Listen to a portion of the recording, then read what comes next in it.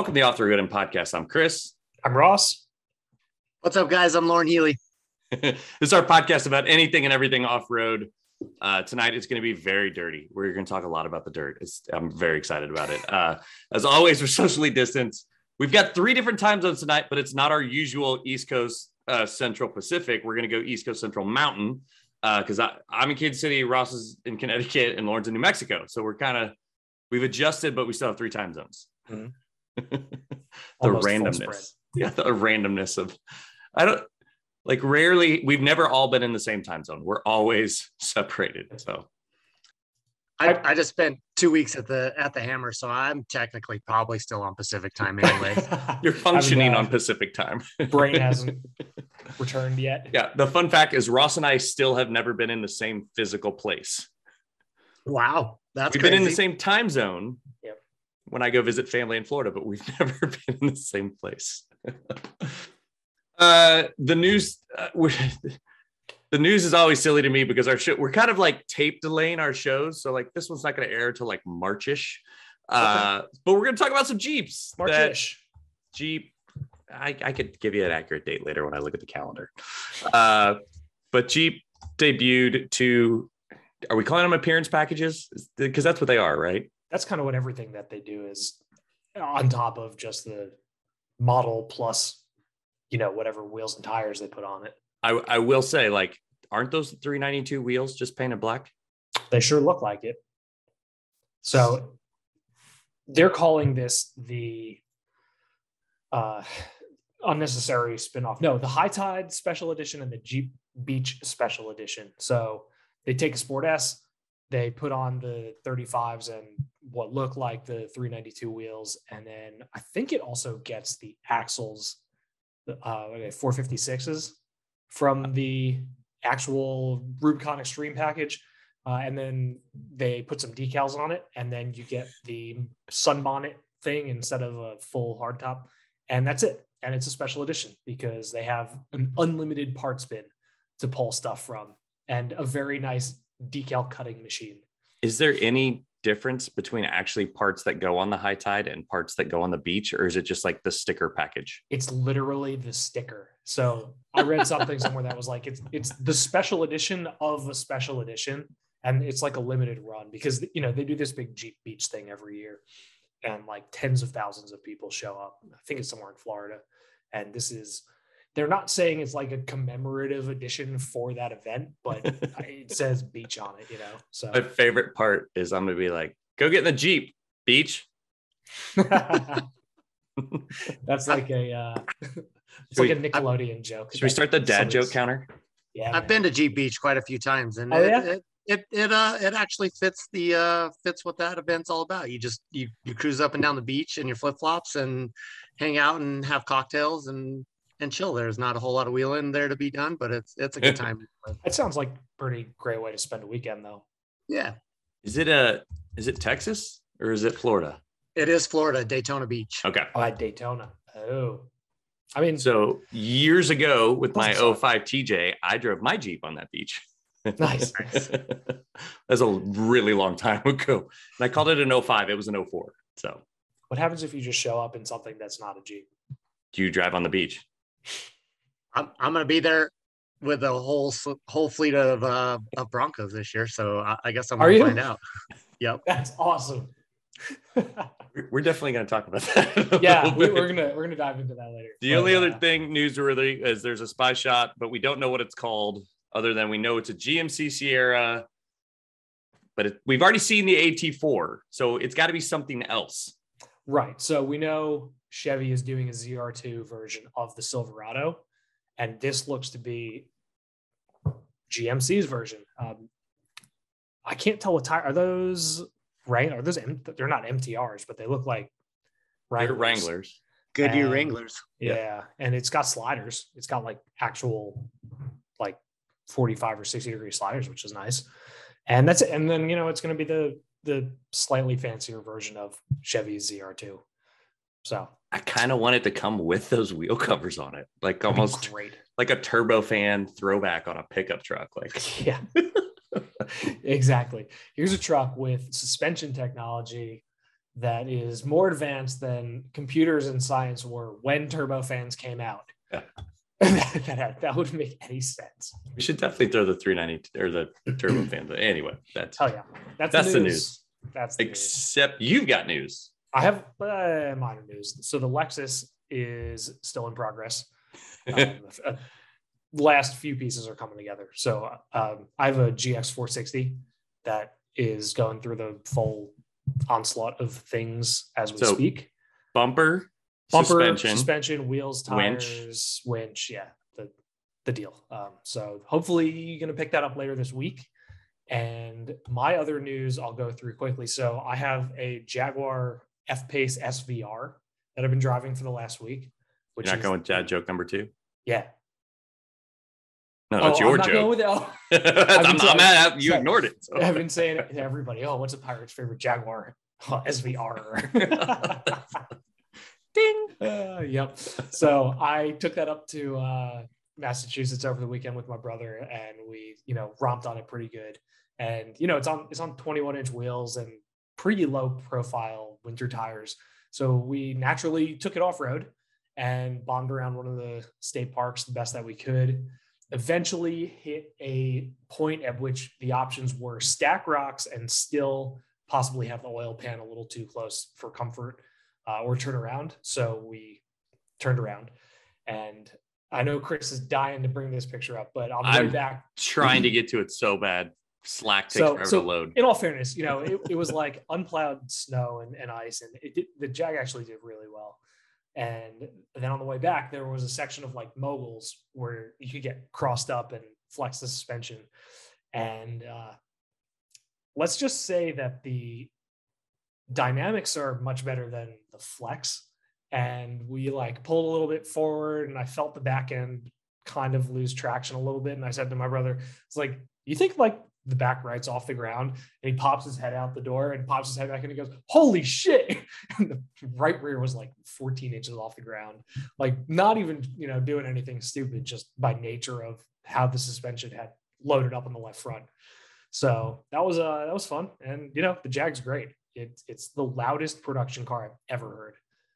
And it's stupid fast, but it's awesome. And it will be replaced tomorrow. And that's after I moved up like a foot so that he could actually climb out without falling on the ice. So that was fun. And then, this thing's loud and fast, and tomorrow it gets swapped out for the Ram TRX, which is louder and faster. And bigger. And much bigger. Which I think almost 3,000 pounds bigger. I still need to confirm, because I'm pretty sure that that's the first vehicle that you and I will both have driven. Well, we both drove the 4Runner that I bought off of you. That's true. Okay. Does that one count? Technically, this will be the first press rig that the two of us have driven. So yeah, so that was the Jag. You can't really tell in this picture, but to the left of the left front wheel, that's actually like a 1 foot ice shelf drop, and it's jagged. So trying to get around this was like, almost putting the thing in the rocks on the side. And it just got to the point where we said, let's not damage the press car. So it was fun. It's a hell of a car. I'm writing a review for Hooniverse. I fucking love this thing. What's the sticker on it? So base on the SVR is 84. I should know this. I read this about 2 hours ago. Base is 84.6, and this one has a whole bunch of stuff, so it's 98. But I don't know. It's a fast thing that can do it all for 98. Yeah. So if you don't get the SVR, it's probably in like what, the 70s? Probably. Yeah, I mean, I think it's a regular F-Pace, 50 or 60s, but I mean, this is 550 horsepower to supercharged V8 with an exhaust button that makes it louder than anything I've heard that's bone stock. Until you get to tomorrow's rig. Until I don't know, man. This thing, like, we drove it through a tunnel and we just giggled for like 45 seconds. I think you're gonna have just as much fun this weekend too. So complete tangent, because it wouldn't be a show if we didn't tangent at all. My wife and I binged the new Reacher series on Amazon. It's supposed to be good. Absolutely love it, because they actually got an actor who was the height of the character from the books. So that by itself made it delightful. But there are some like car heroes in it, and one of them is an F-Pace. And I was just like, really? it pops up in the show, and I completely didn't expect it to be there. And then it was like it has its moments of glory and then dies a death, as most vehicles do on an action show. So, but he will always be Thad Castle from Blue Mountain State. Dude, not anymore. It's a different. Really? Yeah, you are right. That's how I introduced it. Like when I was like, hey, remember that guy from that football show? Like, he's the actor in this now, and he does an amazing. They bulked him up so much. He does not look like Thad at all. So okay, you'll enjoy it when you finally get to it. So, anyways, moving on. You and I both have ways now to talk if we ever get within 30 miles of each other. Yes, we do. Thereabouts. But yeah, we've been talking about this, or thinking about talking about this for a while. Yeah, it's been on the show notes, I think, for 3 shows that we have not talked about the fact that we both got Midland radios. Yes, thank you, Midland. But yours is way fancier than mine. Yes, it's the new one that we spoke about with Zach when he was on the show. So the MTX 500, it's a 50-watt radio, and they sent that little ghost antenna too. Yeah, so the 3 decibel gain. So my, I have a couple fire sticks that are sitting out in the garage that'll now just continue to collect dust. Yeah, maybe that and like a couple sets of tie rods, I can make some fancy wind chimes. I don't know. So the best part about that little antenna for your truck is like, because your truck is black, no one will ever notice that antenna on your truck ever. That's right. Where mine is completely white and it will stand out so much. Paint it red, just lean into it. Oh, we're still talking about wrap. So the only other thing is the company I was talking to about suspension said no today. So I'm back to looking for ways to raise the front end of the 2017 Suburban. That was kind of poopy. Figured out. But it happens. I got it. If you don't ask questions, you're never going to hear a yes. So you gotta get a couple no's to hear a yes. So that's kind of the updates. But I did price tow hooks for the front of it because those seem to be very necessary for a massively large truck. Yep. And I was like, oh, she's got 2 things on the front. I'll pop those plastic things out and the tow hooks go right in. Yeah, they don't pop out. It's one solid piece of plastic on the front end. So I have to pop that entire piece off, spend another $40 to get another giant plastic piece to go on that will then allow me to put tow hooks on the truck. So, or you take your Dremel and Dremel it out so things fit. I mean, maybe that might be it's not the first time I've grinded something off the front of that truck because that air dam's still down there and I freaking hate it. Grinded? I used an angle grinder. Did I say ground? No, you said grinded. Oh, grinded is not the right word. It's definitely ground. I ground it down. Yeah, we speak somewhat professionally. We don't need to go into the fact that I write words for a living right now. I mean, it's a fair point. So that's completely, yeah. Industrial bearings is very different from this. Seriously. So, anyways, now on to the fun stuff. Lauren, what do you want to talk about, man? Where do you want to start? Where do you want to go? Up to you guys.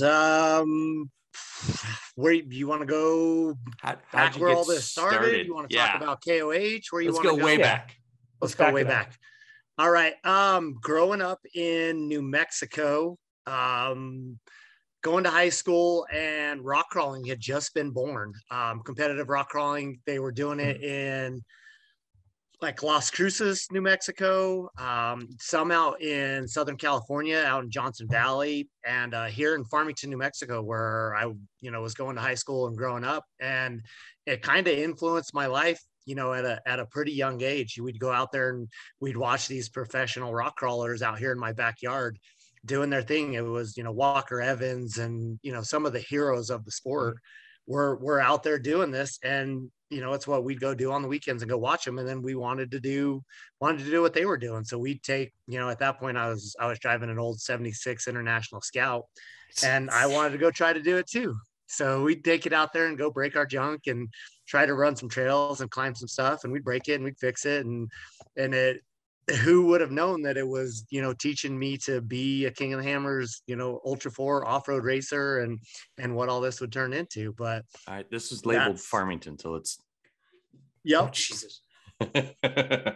So that's one of my very good friends, Glenn Donald, really? in that buggy. I might even be in that picture somewhere. Hard to tell, but that is that's my crew and my boys that we'd be out wheeling on the weekends on a pretty regular basis. That was fun. for the listener, if you look like, it looks like it's almost rock formations from Utah that you put in amongst trees of New Mexico, and then a Jeep trying to climb up all of it. Yeah, and we're not far from Moab or the sandstone like you're talking about. It takes me about 3 hours to get over to Moab. So it's a little bit browner sandstone, but the same type of stuff, and much more vertical climbs that with great traction. So we can do some silly stuff that you can't do on the granite rocks. So you started with a Scout, sorry, not a Harvester. Jesus. Yeah, started with a Scout. It was it broke all the time, so it was a great vehicle to learn how to mechanic on and how to turn wrenches and get yourself out of tough situations. You said 67? 76. It was what was it? The Traveler. So the Travel All was the big one. Traveler was and then the Scout 2 was the shorter one. So I had the medium one with the 345 V8, and she was a good time. So I got really pretty pictures. So how slippery was the slope of like going into lockers and skids and sliders and everything, or was it get out of the Scout and then find something more dedicated? So my other thing growing up was sports and athletics. I loved soccer, basketball, baseball.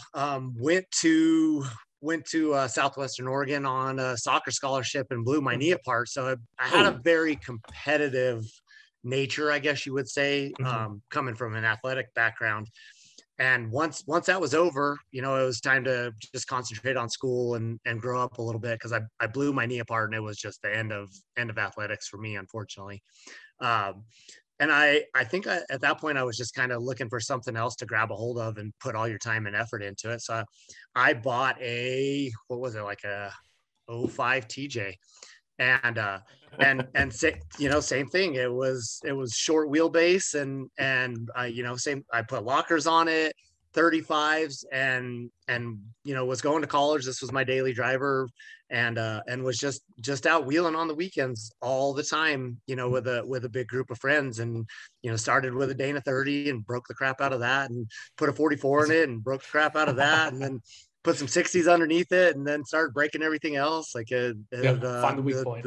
The traditional way of learning how to wheel and work your way through, and kind of taking baby steps. Mm-hmm. And then once I graduated college, had a decent job in the oil and gas industry, here in northern New Mexico.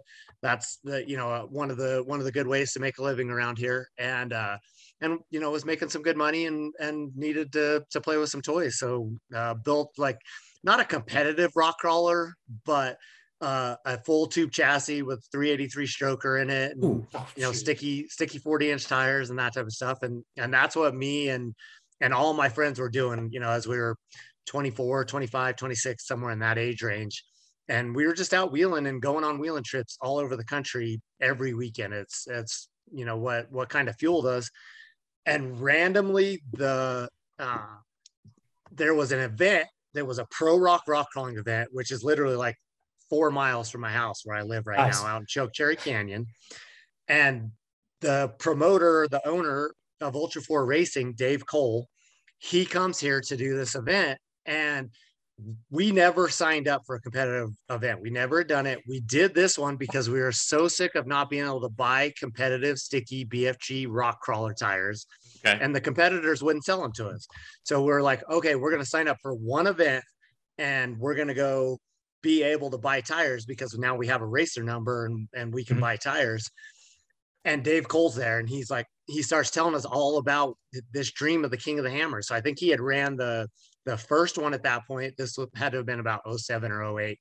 And he's telling us about, this dream of, all these guys racing for a 6-pack of beer or a case of beer. And they're all out in Johnson Valley, and they're running all these trails. And then they come back to the campfire to see who wins. And I'm like, that's what me and my friends are doing every weekend right now. What do you like? This is right up our alley. Right. So you guys are betting beer on this? Yeah. Right. Yeah, exactly. and that's how it started. So the next year, me and one of my best friends, Rodney, went out there in this beat up trail buggy that I had. And that was 2009. Hadn't ever raced a day in my life. No racing experience. Never had competed in anything other than that little rock crawl event, as far as motorsports. And we qualified second, got in through the LCQ, qualified second, and burned this truck down in like 5 miles into the race. I mean, we broke through the seats. We're sitting on the mufflers. Seats are on fire. Break the transmission, tail housing off the transmission, and I mean, all this happens in like 5 or 8 miles. But how'd you finish? We didn't. That was it. Oh. That's how we finished. That was the end. 5 miles in, he finished. Yeah, but ball parts. Right. But I was completely hooked. So I go back home, talk my wife into a second mortgage on my house, build a very, very basic Ultra 4 truck. I mean, very basic, but it was an actual race truck, you know, real parts, real motor. What's that? What constitutes very basic? So that truck then costs like $40,000-$50,000 to build. The Ultra 4 trucks now are, you know, the top tier ones are breaking 600,000 or more for one. So it was a nice trail rig with real parts in it. I guess a real LS3, right? That type of stuff in it. Did it have a nickname? That one did not. Okay. That one did not that I can remember.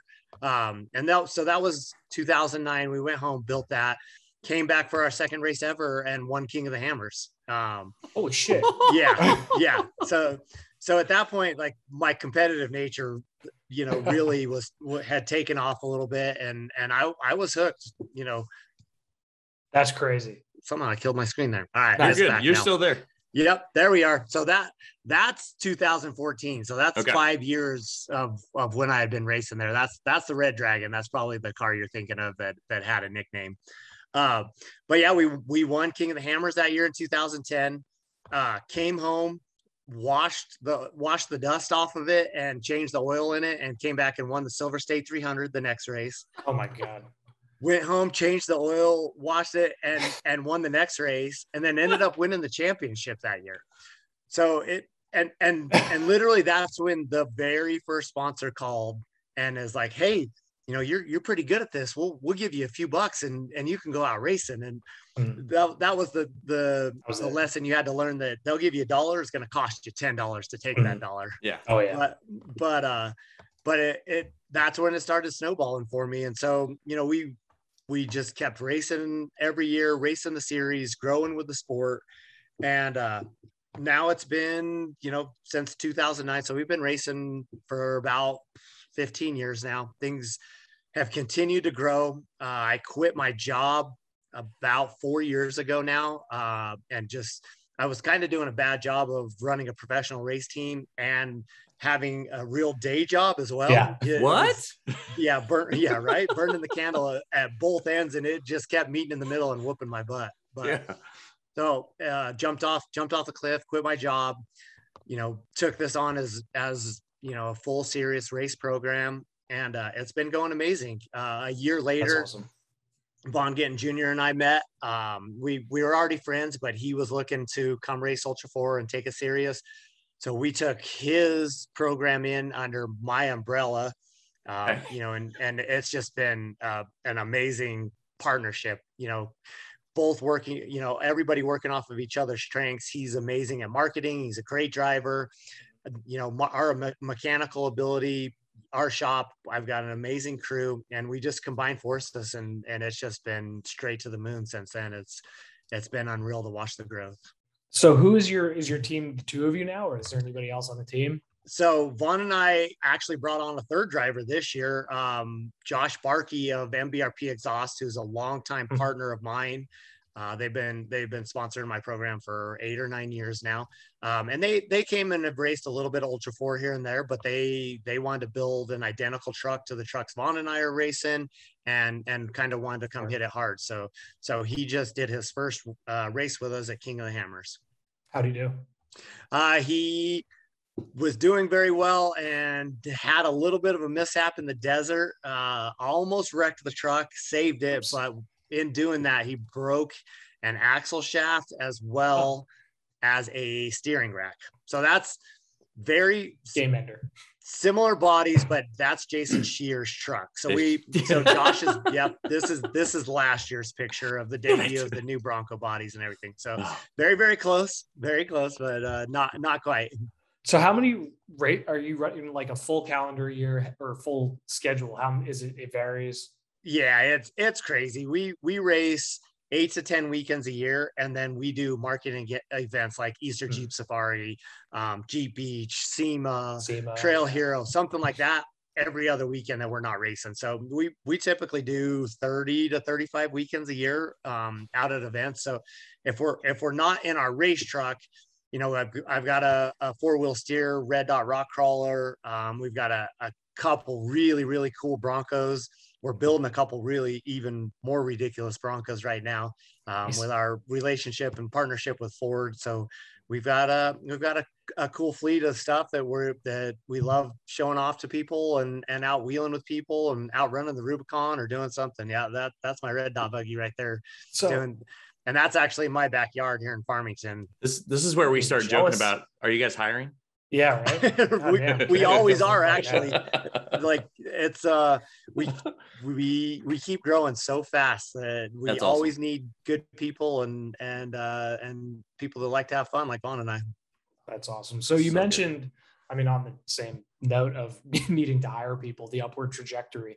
Did you see the kind of like uptick in attention that you expected from the new Bronco, or did that like throw a total curveball? I knew how cool it was. So we've been involved with the engineering team and got to, you know, help with some durability testing. When you buy a Bronco, you get to do what's called the Bronco Off-Rodeo. It comes with your Bronco. And so Vaughn and I helped develop the courses and worked with that experience. They're all over the country. There's 4 different experiences all over the country. And so we've been very highly involved for quite a while now. And I knew how special the Bronco was. Ford listened. They went out. They really did their homework. They listened to the off-road community of what everybody wanted, what everybody needed, and built the perfect vehicle for them. And it's no surprise that, you know, they have 200,000 orders for them already, and you know that everybody out there. So that's the Fun Runner Bronco. We debuted at SEMA. Yep. Vaughn and I have launched a parts company. So he had RTR and was doing Mustang stuff and F-150 and Ranger. He's been doing that for 15 years now. With knowing that the Bronco was coming, we also have launched Fun Haver Off-Road, which you can see a bunch of the parts on this Bronco. So that's got our company's front bumper, has our wide body fiberglass, our mid-travel suspension. So it's 3 inches wider per side. Bolt-in Fox shocks, bolt-in rear Dana 60, set up for a little bit of a desert experience type vehicle, similar to what Ford did with the Raptor. Did you know that your fiberglass fenders were going to look better than their Raptor fenders? Yeah. We may have seen those before they got released to the public, and knew that an all fiberglass fender would fit very well on the Bronco Raptor. That rig looks awesome. Dude, I love the Fun Runner. It looks so good. The Bronco Raptor looks like Forza or, you know, Gran Turismo or something. Right. Well, speed. The good thing is our fiberglass will bolt right onto it, and you can change the style of it if you'd like to. I will say, yours don't have those like shark gills, and those do provide engine cooling. So they do. If David Tracy has taught us anything about vehicle design, like don't mess with the stuff that's about cooling. So right. Oh man. So what's in your like personal garage right now? What's your do you have some wild stuff that you drive daily that's not Bronco? So right now I'm driving a 2021 Bronco bolt-on 2-inch lift kit, 37-inch Nitto trail grapplers, forged bead locks. And that's been my play toy for about the last year, and my daily driver. So I've ran the Rubicon, I've ran all the trails in Moab with it, Trail Hero, all that stuff. And I jump in and daily drive it around. It's been awesome. Which motor is it's the 2.7 10 speed. It was a Sasquatch, even though I replaced the replace the suspension, but all the drivetrain parts are pretty much stock. I did do some RCV axle shafts up front, but otherwise pretty much stock components, and kind of been pushing the limits on that. Right now we're in the process of designing our kind of, we're going to call our hardcore XLT kit that'll be built for like a 40 or 42 inch, replace axles, coilovers, bypasses, Atlas transfer case, all the big boy stuff that, same thing that we did with Jeeps forever to be able to do the crazy wild stuff. So you'll be seeing that here pretty quick, and hopefully by Easter Jeep Safari I'll have that done. Dude, you just said you did Rubicon in it. What's crazier than the Rubicon? I'm a huge fan of the Rubicon. So we do Jeepers Jamboree up there every year.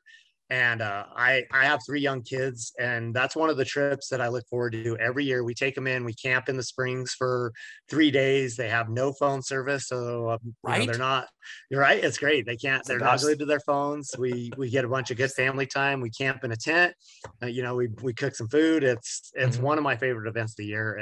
And so I couldn't think of any better place. We literally finished bolting the bumpers on that thing the night before in my buddy's shop in Sacramento. Nice. And drove it straight to the Rubicon and wheeled through the Rubicon. So it was a blast. Yeah, that was going to be my next question. So when you take your own personal vehicles that aren't like the race trucks out, do you trailer them, or do you just get in and drive? So like that one, we were on a huge trip all the way from Sacramento.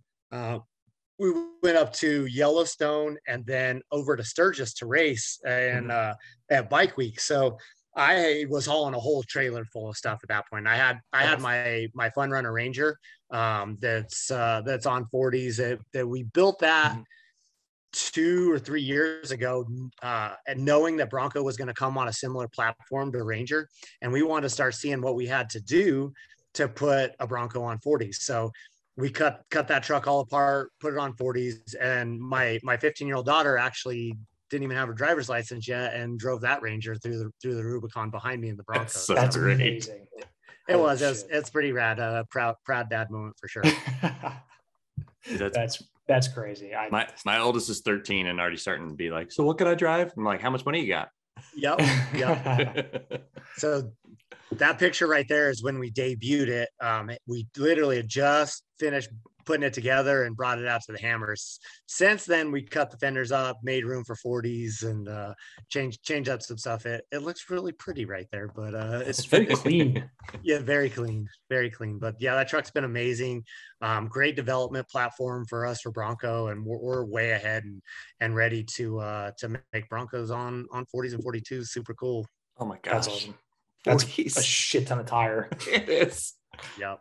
So speaking of a lot of tire, we have to talk about Hammers and the video from qualifying. Really, that was like, totally stole the show for everybody.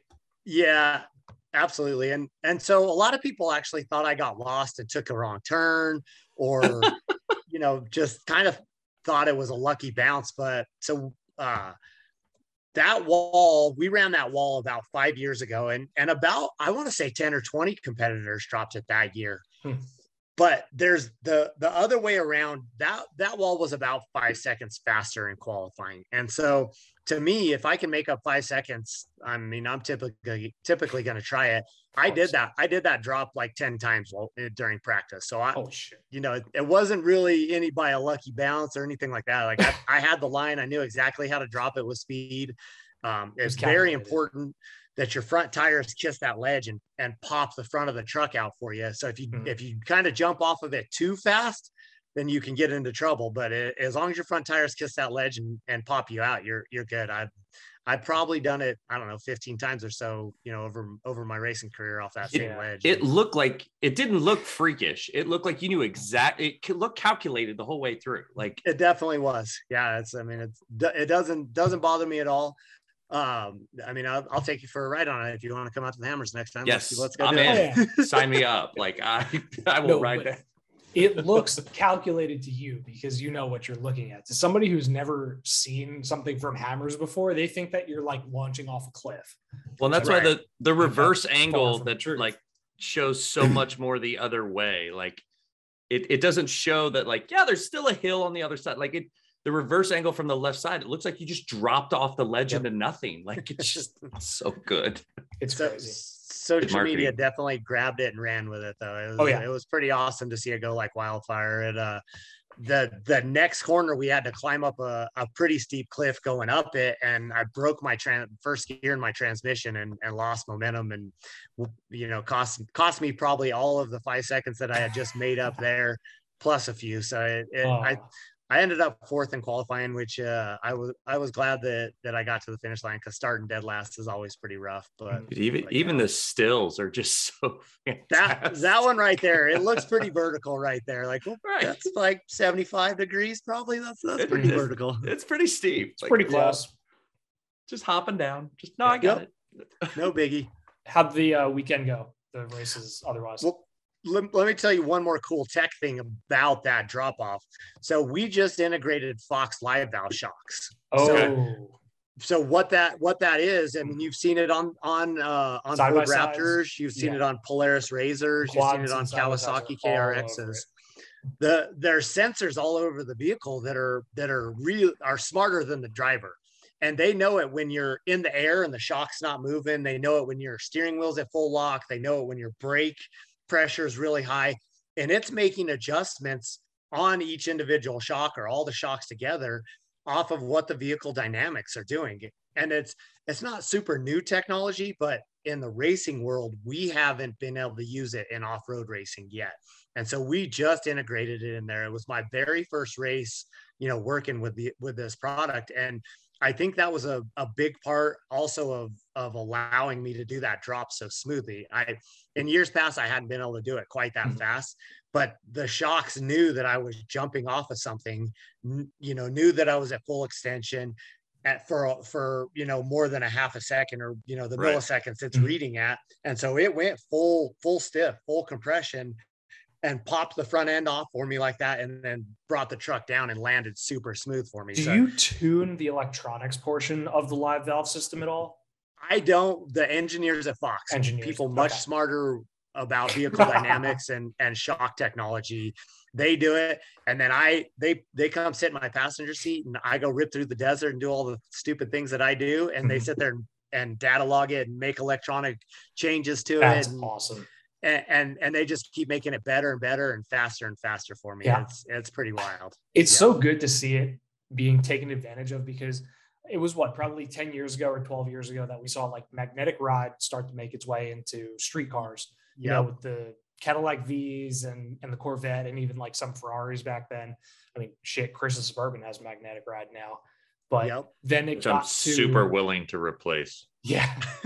and then we started to see the like predictive adaptive stuff, that can load and unload based on what it's sensing and seeing, and based on, like pitch and roll and everything. Yeah. And it makes even more sense off-road, because, suspension travel and angles are more so than street cars will ever see. Right. And with King of the Hammers, we do so many different facets of off-road. So we rock crawl at a half a mile an hour through Volkswagen sized boulders, and you need a completely different shock setting than when you're doing 120 miles an hour in 3-foot deep whoops.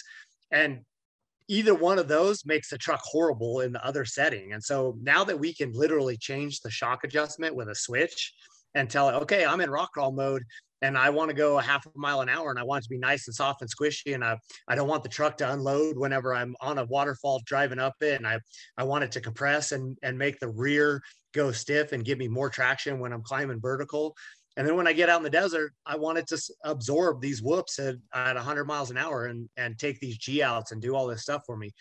That's the huge game changer in it for me and off-road and Ultraforce specifically, because we never could make the shocks do exactly what we wanted them to do. It's right. It's like trying to, be like a 55-meter sprinter and also, a marathon runner at the same time. Yeah. No, that's a perfect analogy. And steeplechase, yes. And also, do you physically have a switch that you like a rocker switch? We do. So we got a 3-position switch and there could be more positions if we wanted more positions, but we have one that we call rock crawl mode, and we call that our under 10 mile an hour speed. And that's the one I jumped off the cliff with. I have a second setting that we call that our nuisance rock. And that's like about our 15 to about 40 mile an hour. And so that's taken big boulder hits and big G outs and, the slower, more annoying trails and giving you a little bit of comfort. Right. And then we have our kill mode that, is our third position that when we're above 50, 60, 70 miles an hour doing crazy stuff and can take really big hard hits and the truck can absorb it. So real fast, when you talk about the shocks that you integrated in this, are those the same shocks that are in the Bronco Raptor now too? So they have the exact same technology and valves on it. Okay. So the Bronco Raptor doesn't have a bypass shock as well, but the valves that are on the shocks and the technology that Fox is putting into that is doing the exact same thing. It's just they only have one shock on the truck where we have two.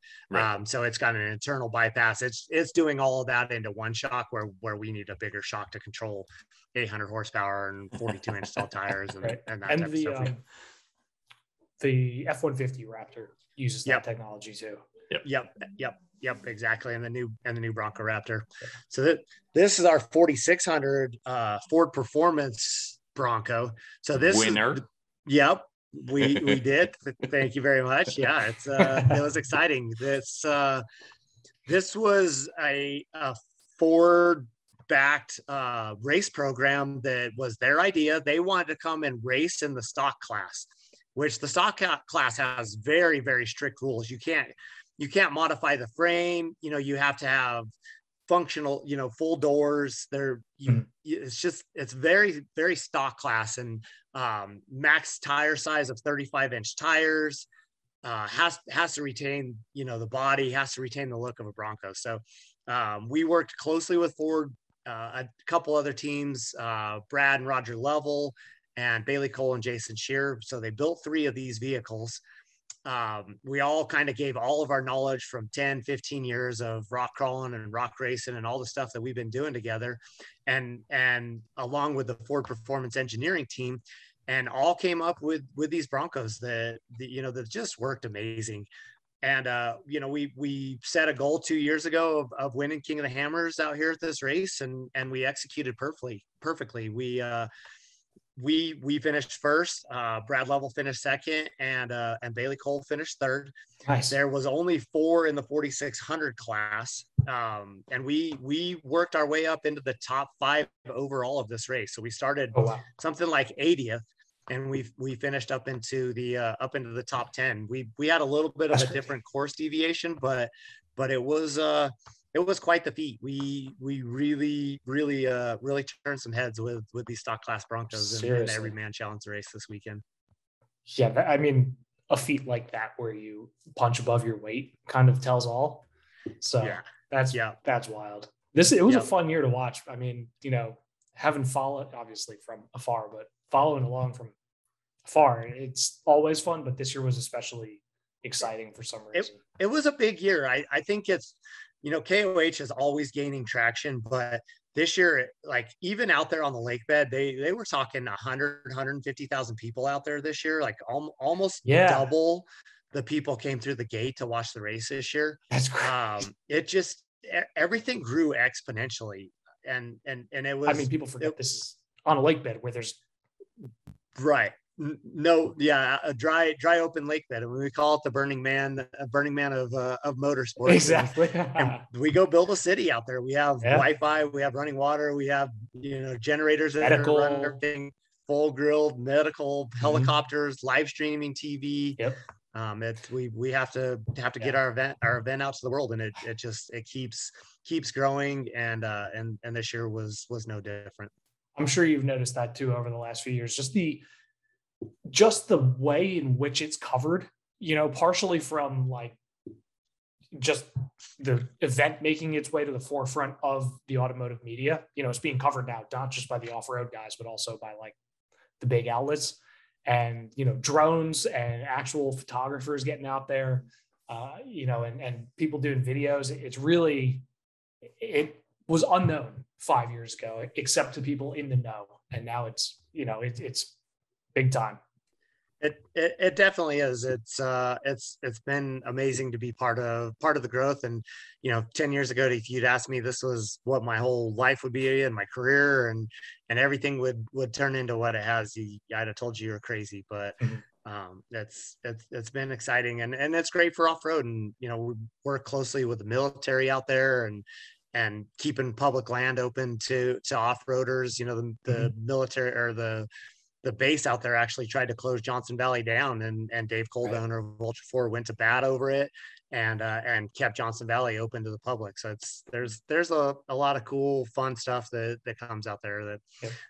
And the tough side of it too is, as it grows outside of our off-road community as well. So we get a lot of people that are out there now that are more for a show and drinking and partying, and not that wasn't always out there, but there's good and bad that comes with growth like that, for sure. Mm-hmm. I mean, that's why half the people go to SEMA. What, Chris? SEMA is a different animal. That's just So there's not supposed to really be like spectators. Everybody's supposed to be part of the industry. But... Right. Yeah, about that. So are there any events that you want to do that you have like on the radar for the future? Or I mean, I pretty familiar with most of the off-road events. I love Easter Jeep Safari because Moab's like my second home. I love the social aspect of that because the whole industry's there. I know the trails are crowded and there's too many people there, but I like seeing all my friends and getting to hang out with everybody and going wheeling. The one of the events that I really like that's growing and up and coming is Trail Hero. I'm not sure if you're familiar with that, but that's in Sand Hollow, and that's one of my favorites. Sand Hollow it's kind of the new Moab to me. The trails that are being developed out there, and you're right there on a lake, and there's sand dunes, and everything's right there. It's quickly growing to be one of the coolest off-road spots in the US right now. It seems very diverse. Like I've seen videos where people go from literally sand to, like slick rock crawling over the course of like 10 minutes.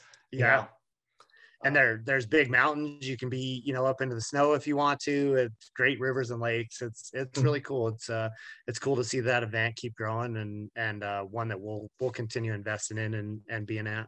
Yeah, everybody knows Moab, but Sand Hollow is getting a ton of publicity too. Even just like, everybody's watching the Matt's Off-Road guys do recoveries, and half of that's at Sand Hollow. It's kind of like you remember when Glamis was the biggest attraction for quads and side-by-sides? That's kind of becoming the Sand Hollow is the same, like, this is the hub kind of thing. Yeah, for sure. Yeah, all kinds of wild. Cool stuff up there. We talked about Sand Hollow before. I just can't remember with who. Oh, that's a great question. And for the life of me, I'm never going to be able to remember. But that's the problem with doing a lot of these. It's only going to come up more and more as we continue to do this. It definitely is the up and coming spot in Utah, or on the west coast right now, and it's still BLM ran facility or park, but they're very OHV supportive.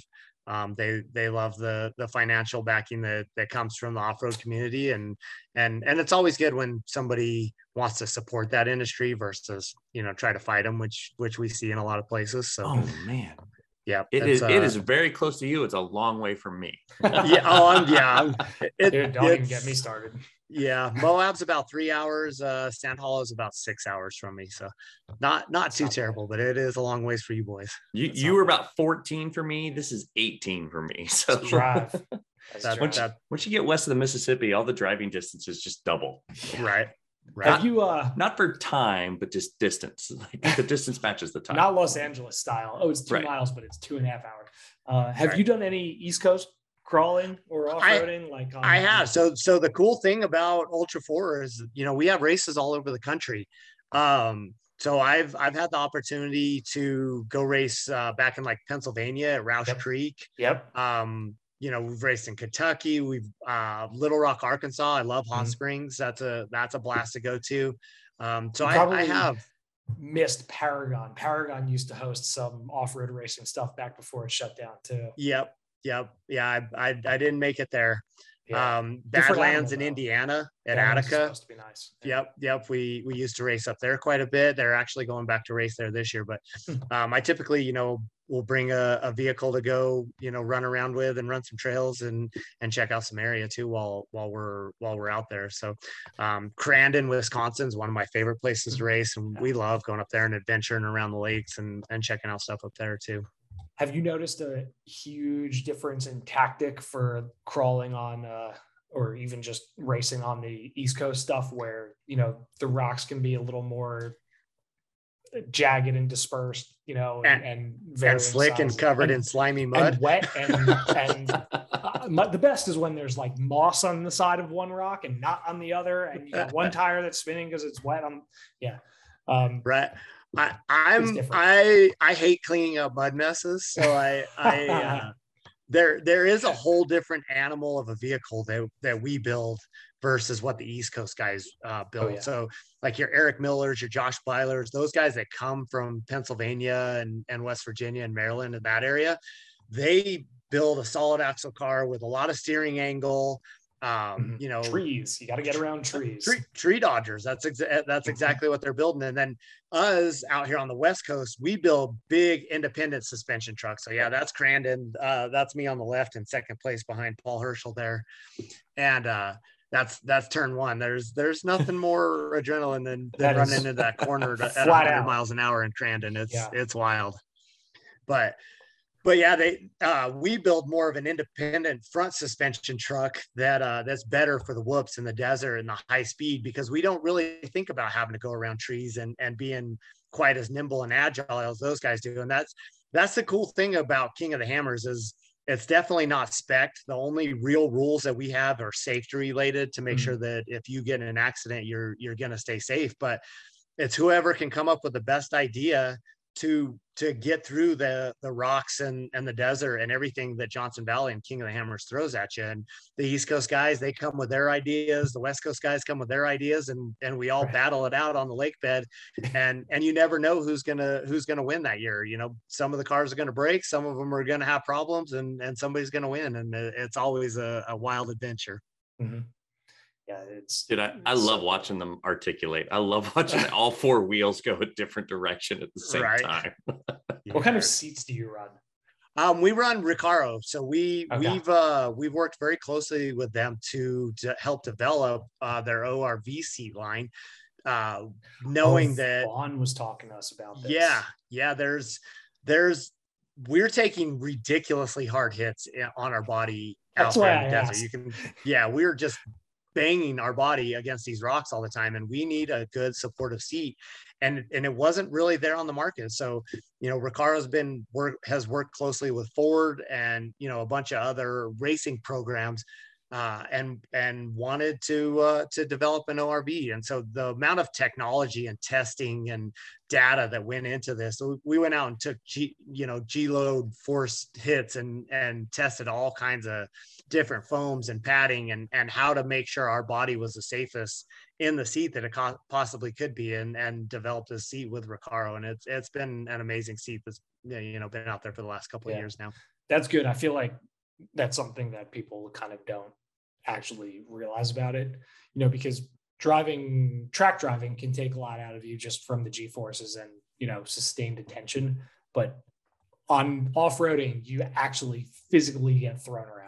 You definitely do. Your body's taking every hit that truck takes. So you've got to be ready for it. And if you don't have the right safety equipment, you're asking to get hurt for a long time. Stress, even the stress of it is fatiguing you. Me turning laps on Road America in someone else's car, not wanting to put anything into a wall. Like, it wasn't a lot of G-force. There's a lot of stress. Right. You want to ruin it for everyone else. For sure. So back to you had asked a little bit so we won the stock class and the Everyman Challenge on Friday, and then the big unlimited Ultra 4 race happened on Saturday. I had been developing a new race truck over about the last 6 months. We started testing it about 6 weeks ago.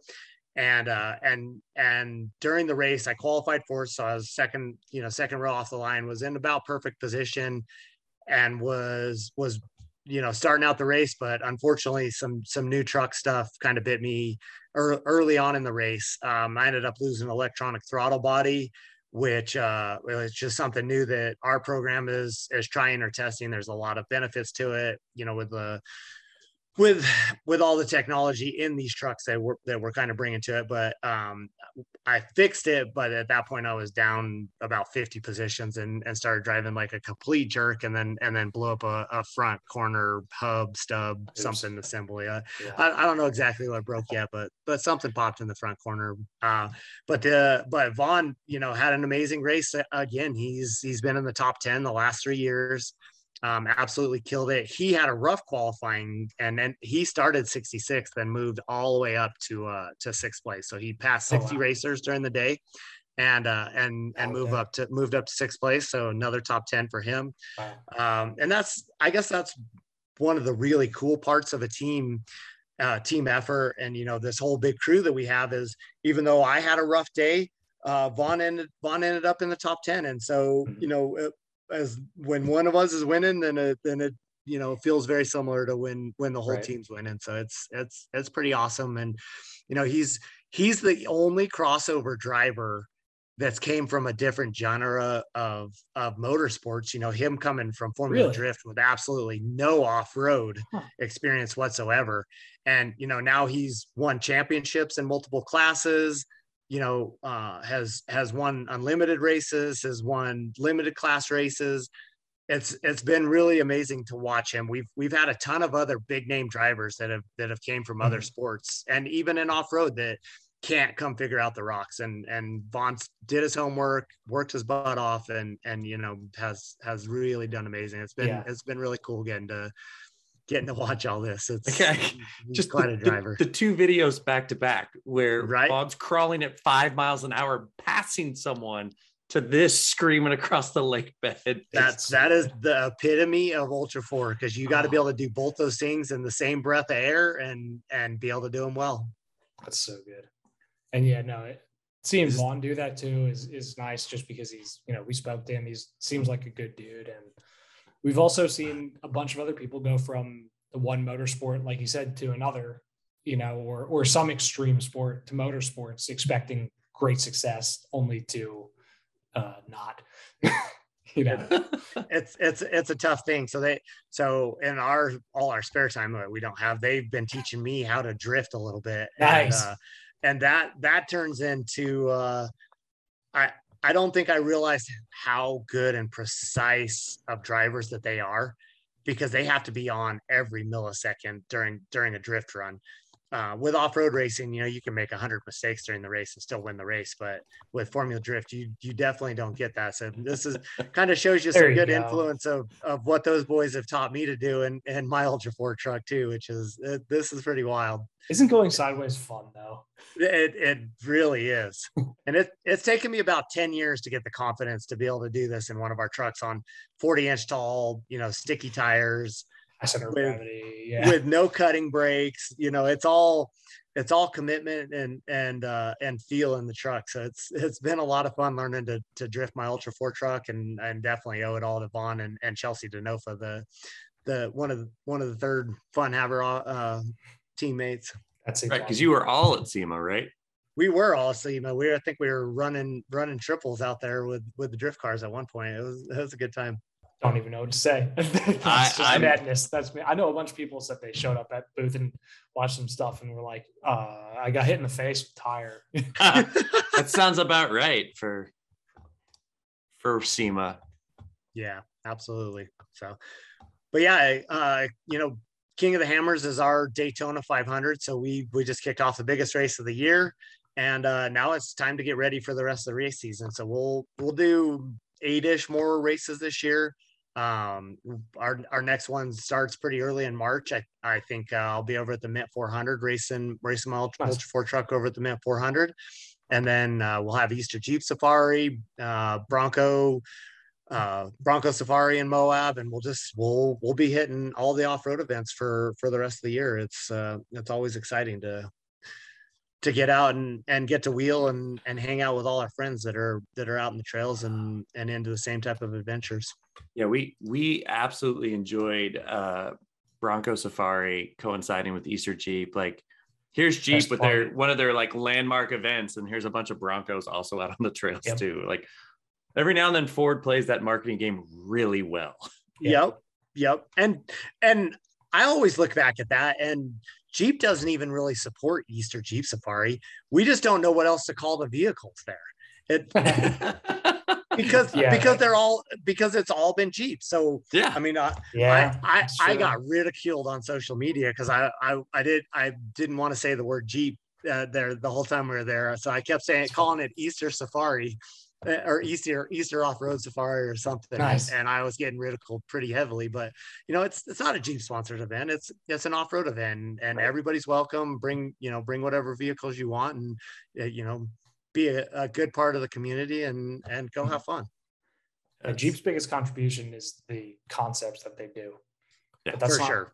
That's kind of just developing their own brand and doing their own marketing, not really anything else.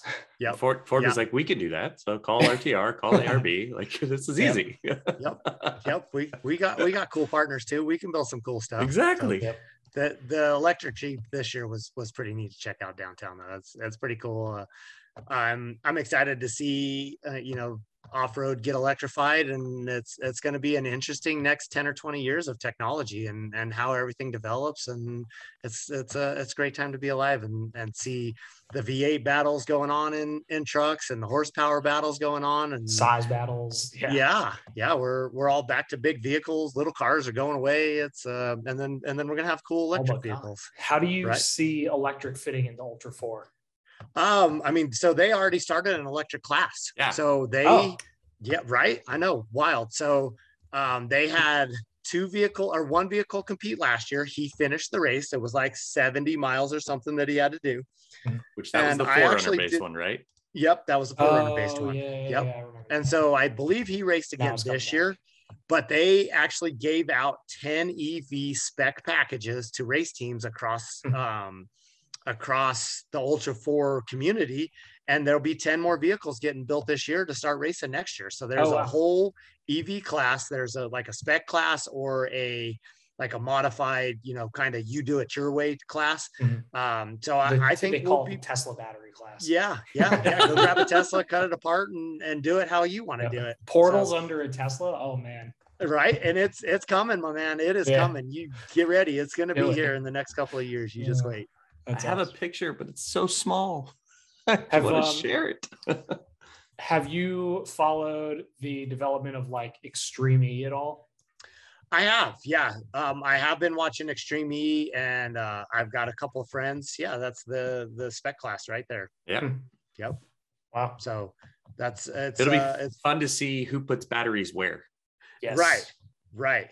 Counterweight. And how they mount drivetrains and how are they going to work around it. It's the cool thing about Ultra 4 is everybody's very innovative, but most of them are doing it in their garage or their personal shops. They're not, having big, huge companies out there doing it for them. The people standing there are going to be trying to build this in their garage and see if they can't figure it out. So it looks like 335 horse, but 800 torque. Oh, right. Love it. Electric is so silly with those numbers. Just so much fun. Yeah. The torque and the instant power is life-changing for sure. So hopefully we can figure out how to hot swap batteries, because that's going to be the thing is how to keep battery life long enough and safely hot swap a battery like a cordless drill and swap the battery and keep on moving. Yep. When you take the battery out and drop it on your foot. No, never done that. That'll be good. It'll be good to see, and it just is more opportunities to keep this stuff at the forefront of the car world. How many miles is Hammers? So the unlimited race, the big race was 240 miles this year. The stock class or the spec race that you'll probably see those guys competing in was 160 miles this year. So it's a pretty decent range. They're talking they can get 45 minutes to an hour out of it, but they're going to cater the EV class to these cars. If they can only race for an hour, then maybe the race is only 50 miles. That's fine. Right. But they're going to start pushing the technology and figuring out how to get an extra 20 minutes of runtime out of it, and how to hack something somehow, and it'll just keep pushing development, and that's the cool thing about racing. So awesome. Good. Yeah, so good. It's the kind of thing like when war actually brings more life-saving technology kind of thing, like racing is how get like Extreme E and the EV class of Ultra 4, like that is how we're going to get these things pushed to the limit, because Ultra 4 has already done that with like all of the different differentials and suspension packages that now exist in the world that never existed before. For sure. The new all-wheel drive trophy trucks that everybody's whooping everybody's butt with down in Baja right now are literally just a big Ultra 4 truck. This exact same technology, same ideas, same principles. Those guys just took what we've been doing on a budget and ran with it on limited budgets. And now all the trophy trucks that are the baddest trophy trucks in Baja are all Ultra 4 technology. They're literally all-wheel drive now? Yeah. The top trucks are all-wheel drive, mid-engines with the motors behind the driver and passenger, just like my race truck. It's the same thing. Got portals on the fronts. It's cheat code. They still have the giant hoods. Oh yeah, big huge bodies that cover up the tires. Cut them like a buggy. Let's go. Right? They got to make it look like something, because that's how you get OEM support. Hopefully, that's true. That Ford or Chevy or Dodge is going to see your truck that looks like it, and they're going to want to support you and write you a big check. That's so great. It's awesome. Sweet, man. Do you have anything you want to promote? I mean, we kind of have been doing it. Right.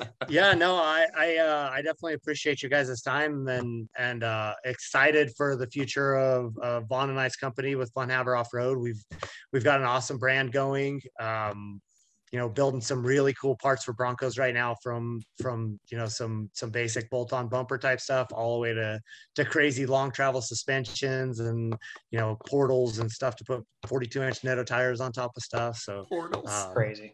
Yep. Madness. It's cool stuff, and it's a lot of fun to be a part of, and excited to see where all that grows. It's definitely consuming a lot of my time right now with getting all that up and running, but it's a lot of fun.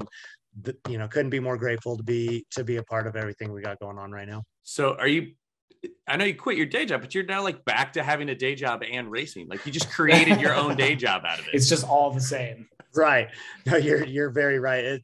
And it is. Racing is busier than ever and taking up more of my time. And then, but I guess the way I look at it is maybe this is the end game, because you can't be a race car driver when you're 60 and have, no body left and your back's broken and that type of stuff. So maybe this is looking towards the future a little bit. And at some point, I'd like to put maybe my kids or younger kids into our race trucks, and I'll watch from the outside and continue to manage the race team and continue to help the sport grow. But I may not be the one in the race truck for all that much longer. Do you have fingers in it though? Yeah. Do you have smaller vehicles for them already? Like I was just looking at the Polaris RZR, what is it, 200? Yep. So my kids all learned to drive in a Razor 170. My daughter was driving it when she was like 4 or 5 years old. I've been doing some co-driving with her. So we go to some desert races in our Razor that she drives, and I go co-drive with her. So she's done a couple 100-mile races.